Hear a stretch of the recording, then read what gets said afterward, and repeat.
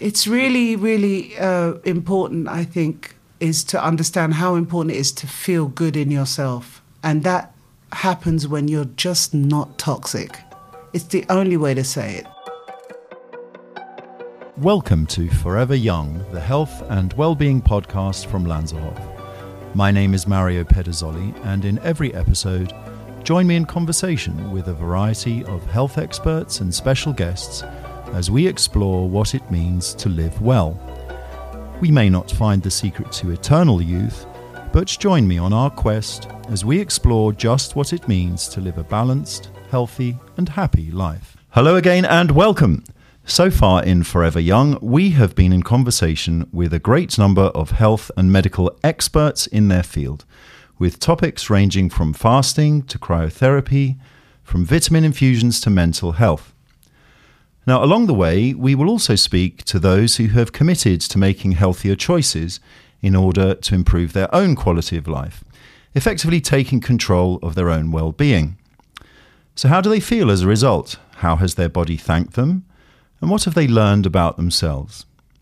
Well, one such person is my very special guest today, who I am very excited to introduce. She is simply one of the UK's finest and most respected female singers, with a career full of top 10 hits and a voice with incredible range, power and pure soul. And if that's not enough, she's also an accomplished actress on the West End stage and our TV screens, a TV presenter and radio host. She's cringing here. The list goes on. It's a stellar career that was recognised last year with an MBE for services to music, entertainment and charity. Well, I think I've embarrassed her enough. Welcome to the show, Misha Paris. Hi, Mario. It's so nice to be here. Thank you. Thanks for having me. Well, pleasure's mine. How are you today? Well, I've just had an amazing workout with Eduardo and I feel fantastic. I mean, the thing is, it's when you have that attention to detail with someone who knows your body and knows what your body needs without you having to say anything, it's just great. And I come out of that session, even though I'm completely exhausted before I get there, I'm energized after. So look, I'm really good. I can see. And actually, on a health and well-being podcast, I think you've proved the point, having finished a gym workout. And it's nice to give Eduardo a name check. I know you enjoy training with he's him. Great. So let's see where this talk takes us. But, we're going to be looking at your lifestyle and your approach to keeping fit and well. And obviously, that will overlap, I'm sure, into your career as well. But just even from our introduction, it's fair to say you're one of life's busy people.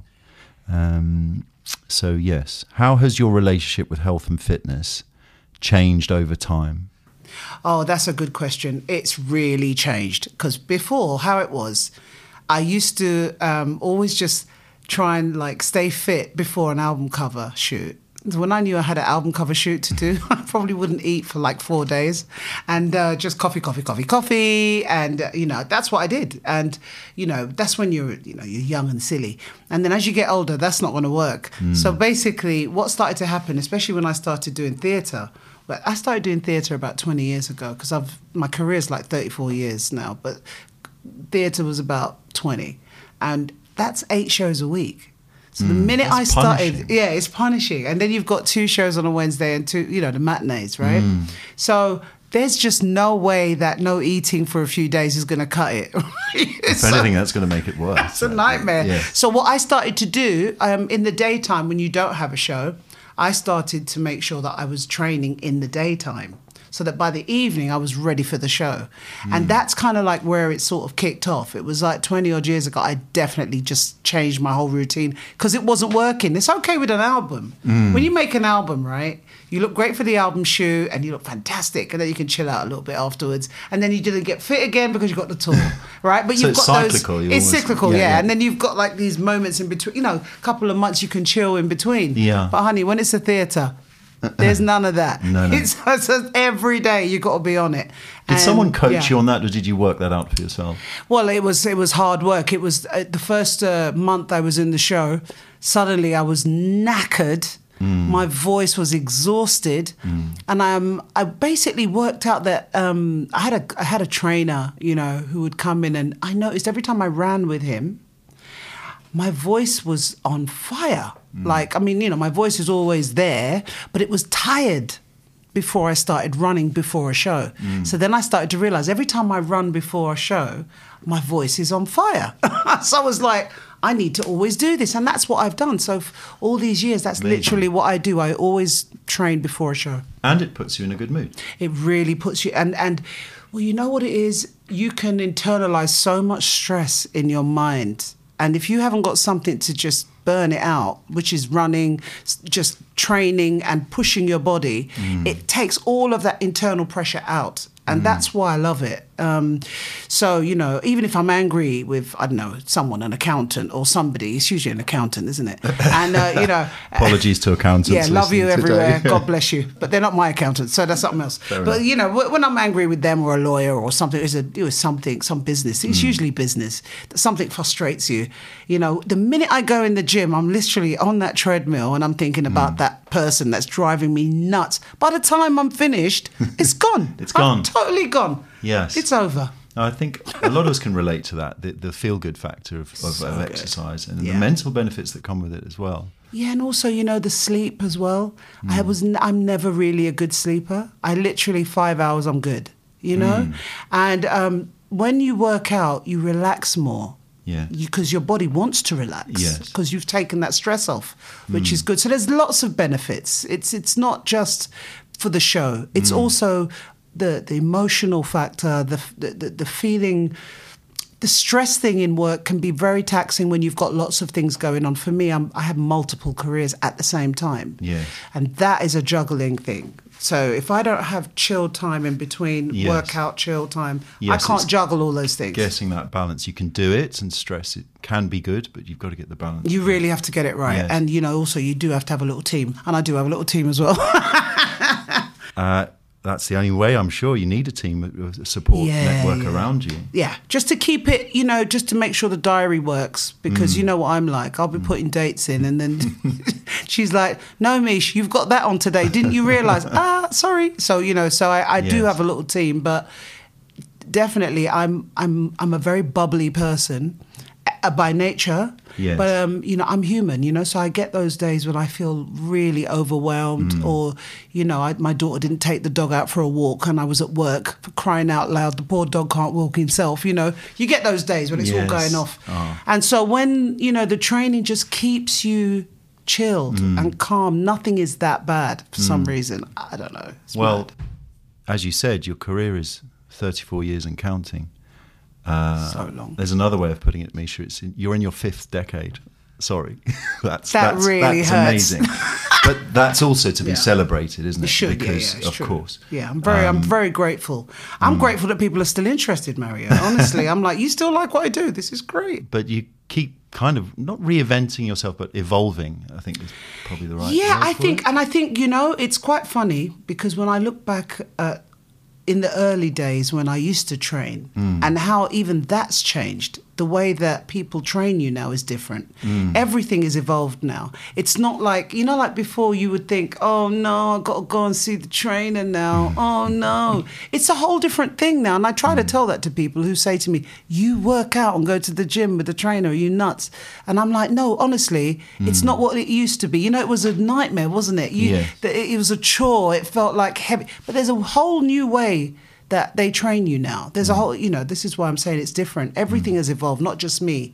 So I can sort of fit all these new things into my lifestyle, basically because I'm open to it. And this is the same with my career. I'm open to trying new things. I always say, if I really make a boo-boo of it, you know, I'll never do it again, like Strictly. But you won't know until you try. Like Strictly, yeah. Never again will I do Strictly Come Dancing.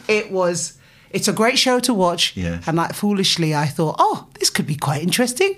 I always like this kind of show. I'll be fine on it. I was absolutely dreadful. And my dad called me up and he said, you know, Misha, you've got a fantastic voice, but don't dance. That's how bad it was. I got kicked out, the second person out. Parents tell it to you straight, don't they?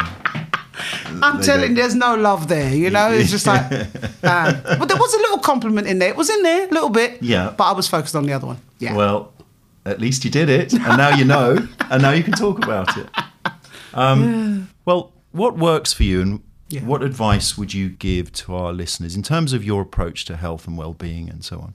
So, well, let's start with exercise. You've covered a lot of that, but what do you really look forward to doing, and what do you think gives you maximum benefit? You know, I think it's really a thing like this. I think about 5 years ago, I became more intensely involved in looking after myself. It's when you see the results in the way that you feel and the way that you look. That's what makes you go, because, you know, you do get that point. You get to that point where you're training and you just started and it's like 3 months in and you're kind of like, I can't see any benefits. This is rubbish. I don't want to do this. You get like that. But if you just keep at it, seriously, 7-8 months down the road, you look at yourself before and after and you go, oh my gosh, it's actually working. And that's its own motivation, isn't it? Isn't it crazy? And then you look at your old pictures and go, oh my gosh, oh my gosh. And also how you feel. You don't blow your fuse so much. You don't, things don't annoy you as much. For some reason, like everything feels like, yeah, it's going to be all right. All right, it's a bit rocky today, but you come out the gym and you're like, yeah, rocky. Da-da-da. It's great, yeah. So it's really good. I say for getting older, you can either do two things. You know, you can get really down about getting older, or you can really just take hold of it and go, actually, yeah, I am not getting older, because that's not what older means. Older means I know more. No one can make fun of me or do stuff that makes me upset. I'm in control of this, and this is fun. Yeah. What a fantastic, perfect attitude to can totally. It's you, babe. It's because I come here. Yeah. So let's talk about, I mean, exercise is one thing, but your nutritional intake and how you eat. Did you make any conscious choices there, any changes? Well, I got a nutritionalist about 15 years ago. And she was really good, you know. And I've never been able to locate her again. She was assigned to me for about a week. And she came into my house, and I never forget it. She walked into my kitchen. And I thought I was quite healthy, do you know? And she literally opened the cupboards and threw everything in the bin. No. Sugar. Wheat. Flour. And I was stood there going, you know. But she worked with me for that week, and I've never left it. And I've kept the same thing going. So what I do is I always have a shake. Spirulina shake. I have that like every day. I have a litre of that a day in a water bottle. I make my own sort of like shake. And that spirulina, I have that. And I don't have flour. You see, flour stuff, I kind of stay away from flour. And it just makes you want to go to bed, you know? But what I find is I because of this wonderful woman 15 years ago taught me that if you just replace it with like massive broccoli and lots of greens and a massive piece of fish, that's how I eat. I literally have like a massive piece of like fish on a bed of like broccoli, mange tout and all of that. Yes. And that's my life. Very healthy. I love that. And then soup is really good as well. So when you get a bit hungry, sometimes you can have soup instead of like going for it. And do you know, you just find if you just eat like that, you can eat as many times in the day when you eat like that. Yes. That's what's crazy. You can eat loads because it's not, it's nutritionally good for you without all the heavy, like useless carbs that you don't need. It's the right carbs, you know? So I eat like that really, and I have like yogurt and oats in the morning. That's my go-to. Oats in the morning. I love oats. Oats is really good for when you're aging as well. Slowly release energy throughout the day. I'm telling you, honey, that blood sugar thing, it really works. It keeps it balanced. And so in the morning, I'll have my oats in the morning, and in the evening, I have my my plate of fish. I mean, it's not a small piece of fish, it's massive. Do you know what I mean? It's huge. And I have that with my greens and I'm good. Because I found that with this lady, what she taught me was that when you have a high protein intake, you're fuller for longer. This is what I learned. And it's so true. So when you have more protein as opposed to everything else, you find that you don't eat as much. It's crazy. So it's perseverance and then developing these great habits. Yeah, and I literally, I got to tell you, when she threw everything out the cupboard, I literally had I felt unwell for a few weeks because I gave up sugar. And I literally felt like I was getting ill because I was so used to sugar. It's crazy. You can get really used to sugar, you know, and it's in everything. So I remember there was this withdrawal. I felt like I was going to die. But she's great. I can't credit myself. It was this fantastic lady that taught me all that. Who you've never seen since? Never seen since. And Can you give her a name check? We can't even remember her name. I don't remember her name. So whoever it's you like are. 15 years ago. She was a lovely blonde lady. So lovely. There we are. If you're listening. Her name, bless her. But she was so good. And, she taught me, the right foods to eat. And it's not that you can have, instead of white flour bread, I changed it to rye. These are the things you can just make these little adjustments. Oil, try not to cook with oil. It's good to have the dressing, but not make it. But all of these small changes all together, it works, And then also every time I work out, I take quite a lot of supplements. I take a lot of cod liver oil, and magnesium is very, very important when you get older. Trust me, it's the one, because you don't get aches and pains. It's fabulous. And then steams are my life. That is my life. Really? I love steams. It's it just keeps everything fresh in the skin. It's quite interesting, because I was reading something in the Times the other day about Cindy Crawford, who's probably one of the most beautiful women in the world. And she said exactly what I say. She lives by the steam. Her steaming is her life. And she looks fabulous. Fantastic. So, come on, this all sounds too good to be true. Do you have any guilty pleasures? Me? Yeah, I do. I like a little bit of chocolate. Okay. But it can only be one chocolate, which is Lindt. That's it. Ah, very good choice. I won't go anywhere. There's no other. Well, I have a little bit of an allergy, because I am allergic to dark chocolate. I'm allergic to peanuts. So I can only have that milk chocolate Lindt. That's the only chocolate that I can have that doesn't make me feel sick. Okay. What about alcohol? No, I gave that up. I was a big drinker, and Mario, I was. I loved my drink. Okay, that was it. Was it Provence? Anything Provence, I was all over it, and it was just love it. I just think that it could have been lockdown that did it. Could have been. So basically, how long have you been off alcohol? September. Okay. Till now. What is that? 7, 8 months? Is that 8 months now? 8 months. And it's so bizarre. Well, you know what happened? The first lockdown, I literally went nuts. I was drinking, and I never drank at home. For some reason, I was ordering crates of this Provence something from the south of France. I was killing it. And then my daughter turned around, my teenager, the young one, and she said, "Mum, you never drink like this. What's going on? You're drinking a bit more, Mum, than you normally do." And I'm like, "Yeah, I am, aren't I? It's a bit weird." And then I kind of saw that, and I thought, that's not good. And then the lockdown stopped, didn't it? Yes. And then when the second lockdown came in, that's when I was like, I'm done. I can't do that again. I think it was the initial shock of lockdown. I think I've met a few people since who've given up as well since then. It's quite interesting. This lockdown has done a few things to people. That must have taken a lot of willpower and discipline. Yeah, well, you know what it is? I think drink, I say, is a creeper. It's a creeper. Suddenly, you're doing it all the time, but you don't realise it, because in my game, entertainment, everything is lunch. You go out for lunch, you go out for dinner, you go...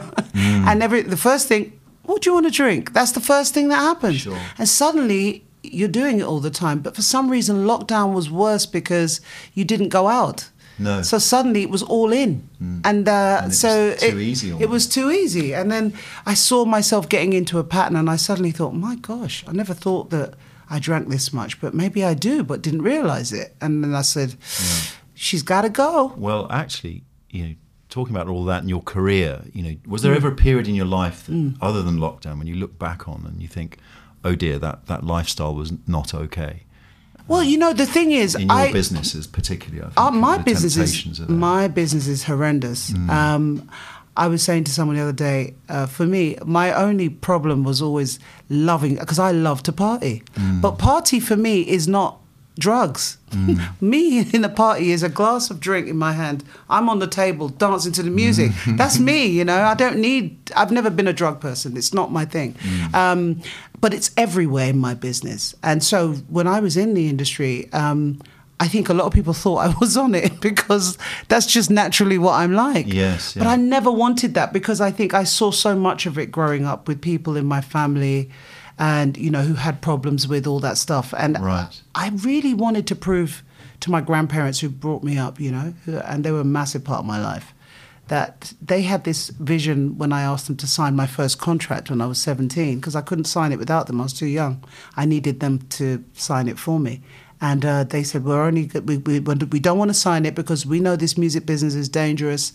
And I promised them, and I said, I'm going to prove to you that I'm going to be in this business and I will never become a drug addict. I promise you that. And I stuck to it because they were such amazing people. Yes. And that's why my last album, Gospel, was dedicated to them. I saw, Yeah. and they effectively brought you up. Yeah, the whole time. My Yes. mum and dad are party people, and they're great. And we saw them at the weekends, but Grandma and Grandpa were ministers. And so I was raised in a very, very strict upbringing, you know, and I loved it. At the time, you know, it was always music and Jesus. That was my whole my whole life. But, you know, believe it or not, that kept me straight in the music industry. Well, it's true. You were only a teenager when, you know, your first hit, My One Temptation. Yeah, I mean, yeah. there was an international, global hit, wasn't it? Yeah. But going from the church to this international superstardom, I mean, how did you cope? It sounds like your grandparents, you have a lot to thank them for, right? Yeah, they were great, but you know, you can't really, to be straight, you can't prepare yourself for that. I mean, I was literally just talking to an interviewer yesterday about that because, you know, 1 minute you're normal, Misha, going to church and you know your people who all know you in the church scene. Suddenly, I'm walking down the street going to the shop and I've got the whole street running after me. And everywhere I look, I'm everywhere. Pictures of me everywhere. I'm on every screen. And Yes. it was really surreal. It felt like, do you know the way I describe it? It felt like, you know, like a hurricane and you're in the middle of it and you're just sat there. There's that quiet place. And that's what it felt like. I was in that quiet place and everything around me Did you was feel going quite lonely, actually, at times? totally lonely. That's why I got married so young. I mean, a lot of people always say that. They go, why, like Adele or the Spice Girls, why did they get married so young? You know why? Because you live life so much quicker. You know, I did, in 5 years of my career, from the time I was 17 to 21, I had lived in America, had my own apartment at 18 by myself, toured the States, David Letterman, every major show over there. I was all over the place. Canada, Russia, you know, because in those days there weren't internet. So you had to physically go there, right? And so it's really lonely. And I had my manager would sometimes fly out and hang out with me. And in the end, I just flew my mum out. I couldn't take it. I was like, you got to come over now. I can't take it. So it was tough, babe. It was tough. So looking back on all of that, I mean, did any of it ever go to your head? I mean, you're a teenager. You know, we're all impressionable. I just have to tell you, I've got to give you a story about that because you're going to laugh. So one day, right, I'd just done Top of the Pops, which is like the biggest TV show here at that time, and I came and my mum's rang up and she was like, "We've got some people coming over to the house to visit. You know, make sure you come for dinner." And you know, because they were all treating me the same, basically, even though I was this big superstar now. And I went down to my mum down in Streatham, where she lives, in her beautiful house. And I walked in there and I sat down. Everything was cool. And then my mum said, they're going to be here in a minute. And but there's another cousin that wants you to go and visit her and we have dinner. And I said, well, I can't because I'm public property now. Oh, my gosh. Who told me to say that? I had the whole family.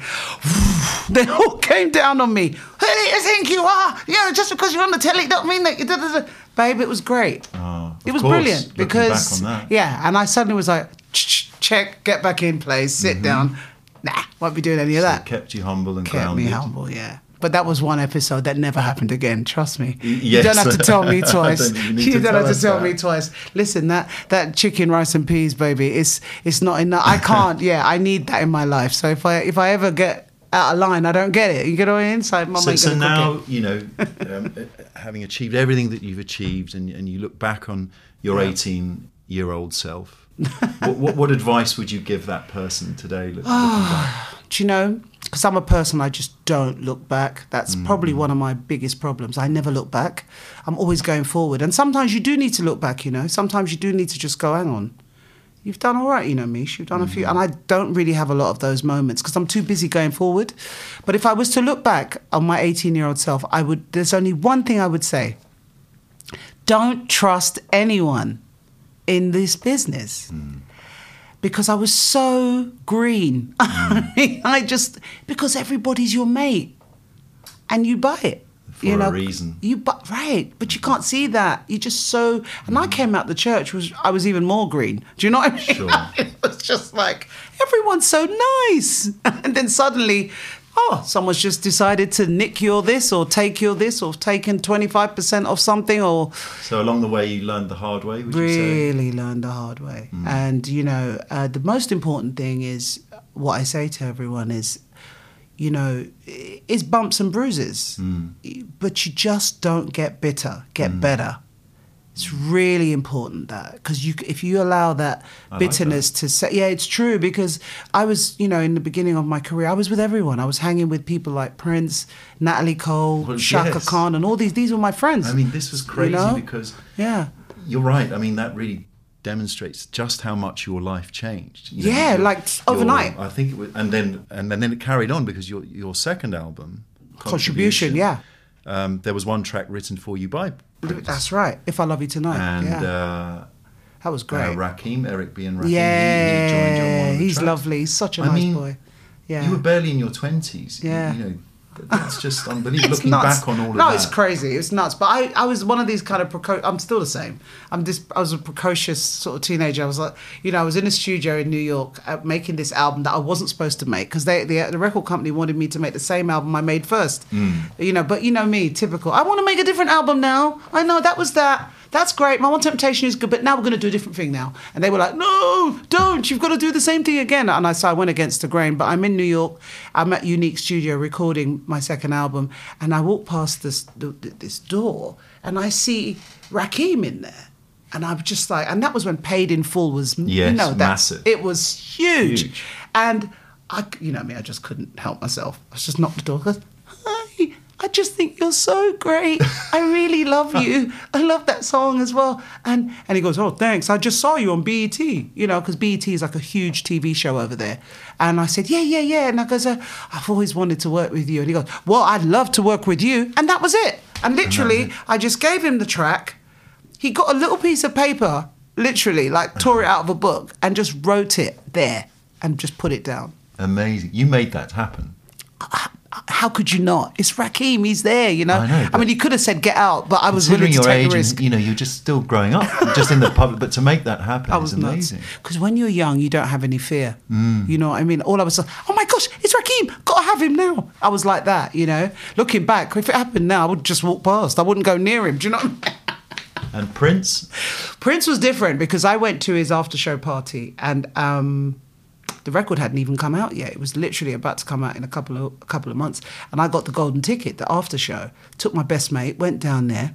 It was packed. Everyone was there. Ronnie Wood, Mickey Rourke, you just name it. Eurythmics, everyone was in the room. But it's funny, I wasn't even looking at them. All I was obsessed with was Prince, because I'd bought all his records. I used to hide them under the bed because my grandparents weren't having it, So I used to hide them. So now he's there, and I'm like, oh my gosh, he's here. And I'm looking at him and he's playing Purple Rain and we're all like, tears are in our eyes and we're all losing it. And then suddenly he stops and he goes, don't you sing? So I look behind me thinking, he's talking to somebody else. Don't you sing? And I went, oh. Sometimes. And then he started playing Just My Imagination. Oh, wow. And we all know that song, right? Yes. For some reason, couldn't remember the words. So I was nervous. That's why I was terrified. And then I just sang, It Was Just. And then I held the note. So I went, it was just. And then I held it like Bill Withers. Forever. And he went nuts. Guitar was going off and then Ronnie jumped in and Ronnie started playing the guitar and everyone went mental. And that's really how we met. And then the next day he called up and said, can I join his band? And I said, I'd love to join the band, but I can't because I've just signed this deal and I'm just about to put out my record. And then he said, well, I'd love to work with you. You remind me of Shaka, he said. And I was just so flattered. And then he flew me, I went out to Minneapolis and I was in Paisley Park with coffee and cream, and he was over. I mean, it's so funny because I knew him for a long time. We had the same management for a long time as well, and so he was in London a lot. He used to live here quite a lot. A lot of people didn't know that. He was actually here for many years, and so we used to hang out a lot. And he'd call me at 1 a.m, and I'd go and meet him in a club, and there'd be no one in the club, just me and him. And my sister, because I always brought my sister, because I was always a bit like, why does he want me around? He didn't say much, but he didn't have to. Look, it's me, innit? I mean, I can talk for Britain, so it was like, so it was like the opportunity to, probably. Poor man, he's probably still trying now, in the afterlife. But basically, I just would go and meet him, and he and I'd be in the club with my sister. We'd be listening to music, and up to the end, I hadn't seen him for about 3-4 years, and then I had a call that he was at Camden, and they said, Prince wants you to come down, and I went down to see him, and I said to his manager, because he didn't look the same, he looked really thin, and he never looked thin, and he kept coming off and on the stage, and I said to his manager, he don't look right, is he all right? And he looked at me and smiled, but I didn't know that would be the last time. Oh. And a few months after that, he was gone. Yes. And it's just funny because Tragic. It's the first place I met him, and the last place I saw him. Oh. Bizarre, right? Yes, it is. Yeah. Well, those are all incredible stories. Yeah, I'm very fortunate. That'll be in a book one day. Yeah. I'm very, I am very, very, very grateful about the journey that I've had, but it has been tough. So the last pillar of wellness is sleep. And maybe in your case meditation, I don't know. Do you embrace this as well? Are you looking at your sleep? It must have been very hard to have regular sleep patterns actually with the business that you're in. Yeah, we used to have to take melatonin, because, back in those days, we used to have the Concorde. If you remember the Concorde, we used to fly back. I'd do a show in New York, and I'd fly back to London for a show in London. Like, that's how we used to do it. It was nuts. It was so different now. That's what I'm saying. Now, you can do interviews in one room for the world. It's great. Yes. But back then, it wasn't like that. So they used to give us melatonin, which you can only get in the States. It's great, but you just have to take it at the right time. It's natural, but you have to take it at the right time so that you don't hit the jet lag, I mean, these are the things we had to do because you were just knackered all the time. But the training is so good for sleep. Honestly, I sleep like a baby now. I really do. I still don't sleep, 6 hours and I'm good. But I'm not a big sleeper, but that's good for me. That's good for you. Oh, yeah. And that feels great. Right for you. Fabulous. I'm up, I'm ready. Take the dog out. We're good to go. Yeah. You mentioned, we talked about lockdown earlier, and I think you talked about physically how you cope with that. How did you cope mentally with that? And I think it's something that resonates with all of us. It's been such a tough year. It's so hard. Without exception. So how have you coped with it? I never realised how free I was. I just didn't even acknowledge it because you just take it for granted. I will never take it for granted again. Let me tell you, that really taught me something. The good thing about lockdown for me was that I got to spend so much time with my daughter. Usually I'm flying her out somewhere and she's meeting me somewhere and we're flying all over the place, and holidays are our time to bond, usually. It's Christmas, it's Easter, and it's summer holidays. That's when she and I have our real mum and daughter time. Yes. Because other than that, we're flying in and out of it. I'm in and out. Which isn't quality time, is it? It isn't, but you make it work. You try to make it work. You're on a plane. I limited it, like literally made it 3 times a month I travel as opposed to every week. I would make it 3 times. I never leave for more than 6 days to make sure that I see her. I do stuff like that. But this was great because this was we were together all the time. And we bonded. Just reconnected. It was amazing. Yeah. And also it's amazing when I think how we made it work the other way as well. Because it's how does she even know me? It's just... But, kids are so adaptable. Yes. Yeah, because it's the quality. Yeah, we as parents worry about them, but actually they're great. They really adapt, okay? And she was fabulous. And we would just spend most of the time going to Hyde Park all the time with the dog. We'd have our 2 hours a day. And I would always take her for a drive just to have her not get stir crazy. And that's kind of how we dealt with it. I mean, we got stopped once. The police were like, where are you going? We're just going to Hyde Park. Oh, okay then. But that time with nothing else planned, that simple Crazy. time together. It really was powerful for me, honestly, because my other daughter who's married, they went to Bath because her husband's from Bath. And they stayed with their family down there. So it was just my youngest that was with me, Russia. And, I swear we just connect in a way now. So do you know what's really funny? Even now we still have our drives. We still do the drives, right? Yeah. So there are positive things that have come out of this. Absolutely. And just reflection. Reflection and just the drinking, putting the drinking down. Yeah, you've achieved a lot. Yeah, just probably would never have thought of those things or looked at those things. If this hadn't had I would have just carried on, right? But this has made you sit down and go, oh, you know, some of the choices I made, I was probably inebriated. And I probably might have not made that choice had I not been. You know, little things like that. Not massive, but... You know what I mean? Just because I am quite a controlled person, because you have to be in what I do. You can't be messy in my business. You have to be on time, because otherwise you don't get a good show. Do you know? So, but it was for me, the bonus of it was connecting with my daughter and just getting in touch with some of the things that are not so healthy. Talking of lockdown, you appeared twice. I'm sure many more times than twice, but I remember two. One was a documentary which was really powerful, The Gospel According to Misha. And I think you looked at the origins of a number of gospel songs. That's right. Traced it back to the days of the slave trade, through to gospel today. And I think coincidentally it aired around the time of George Floyd and the...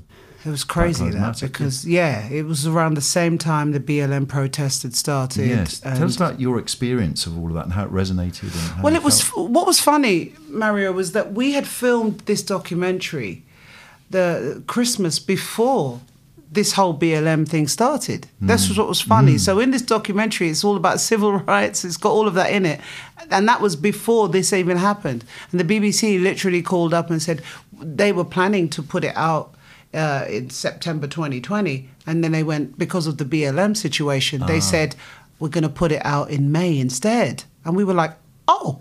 So we had to, it was a whole new plan. Everything changed, but it's just interesting how that serendipity, like you couldn't time it. No. You couldn't plan it. But the BLM thing was a very incredible moment, I think, for the world. I think that everyone looked at that George Floyd situation and was just mortified at the footage, because I remember before when it happened with Rodney King, because I was in LA then. The LA riots. Yeah, and I was there. I was in the riots, so I was living there then. It was the late 80s. Yeah, I was there. And I remember, so for me it was like it was a return of that situation. But this was different than that, because for some reason everyone was outraged. Every color, creed, human was just torn apart by that. And that's why this BLM thing was so impactful, I think, because it resonated. Everyone felt this, and it might have been because of lockdown. It might have been because of what was happening in the world with this. We've never had this before as a species. We've never been locked down. This is like a whole new thing. So everything resonated in a different way, I think. For me, even though I'm a person of color, and of course, my history is painful,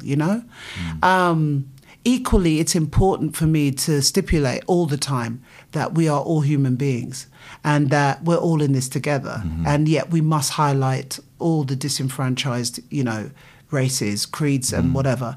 But I do keep coming back to this thing that we are all human beings and we're all in it together. And it mustn't be that we have to be careful that we don't become too divided and make it all about race.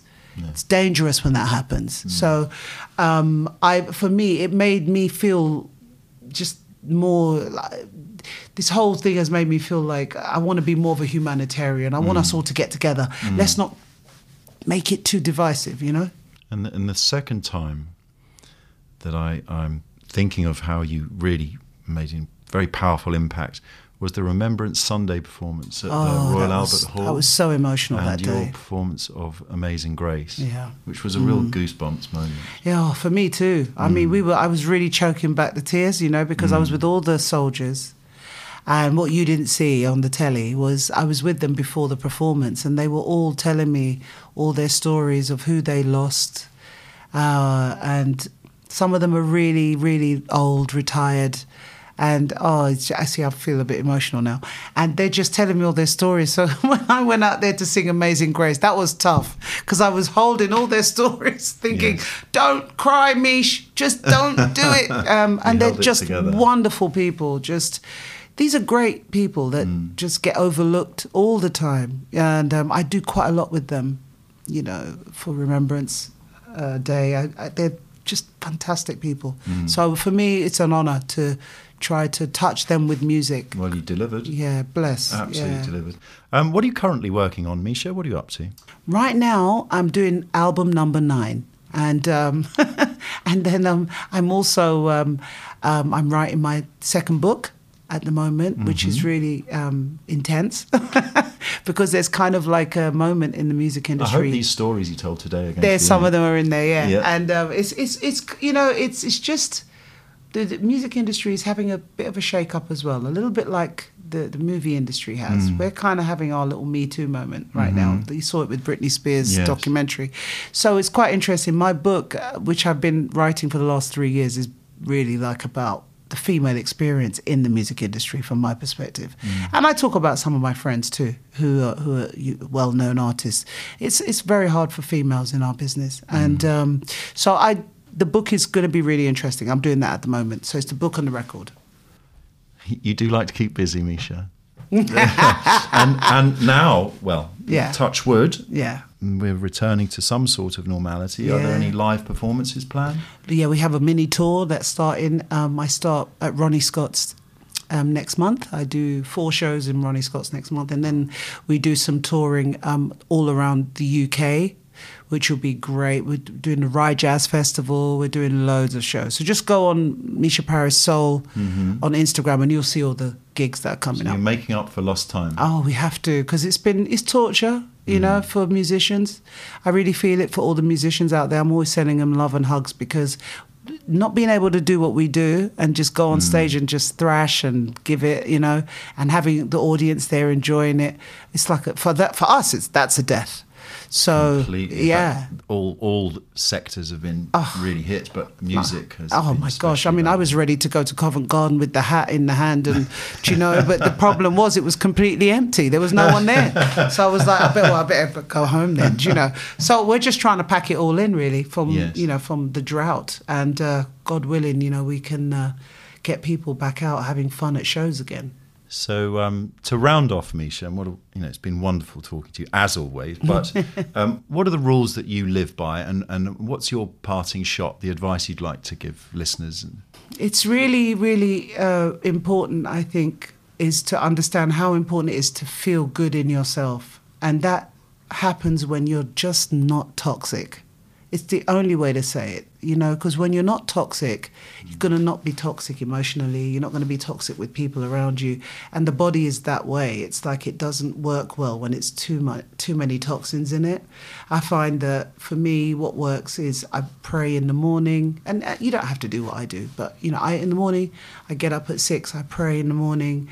And then I take the dog out and I come back and then I do the work, and then after the work I then come to the gym in the afternoon, and then I carry on with my work after that, and then I go home, cook, do my thing and chill out, and it's just nice. And then sometimes you go and you see your mates and you have dinner with them or wherever you go or hang out with them. It's just quality of life. It doesn't have to be like opulent, you don't have to be wealthy, none of that.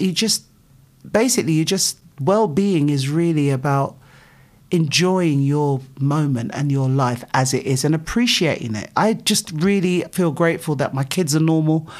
In fact, for me, it's a blessing because my industry, mostly when people have children in my industry, they don't turn out so well, and I really thank God that my kids have turned out so well. It makes me feel good about my life, You're a role model for them. You try to be, Mario. We try, don't we? Yes. You have to be honest with your kids. Yes. And I've always told them I'm going to get it wrong. That was a good start, so... Well, that's a lovely way to end. Misha, it's always a pleasure talking to you. With you too. The incredibly healthy, incredibly positive, and incredibly talented Misha Paris. Thank you so much, darling. Great. Thank you. Thank you. Fab. All right. Bye. Thank you.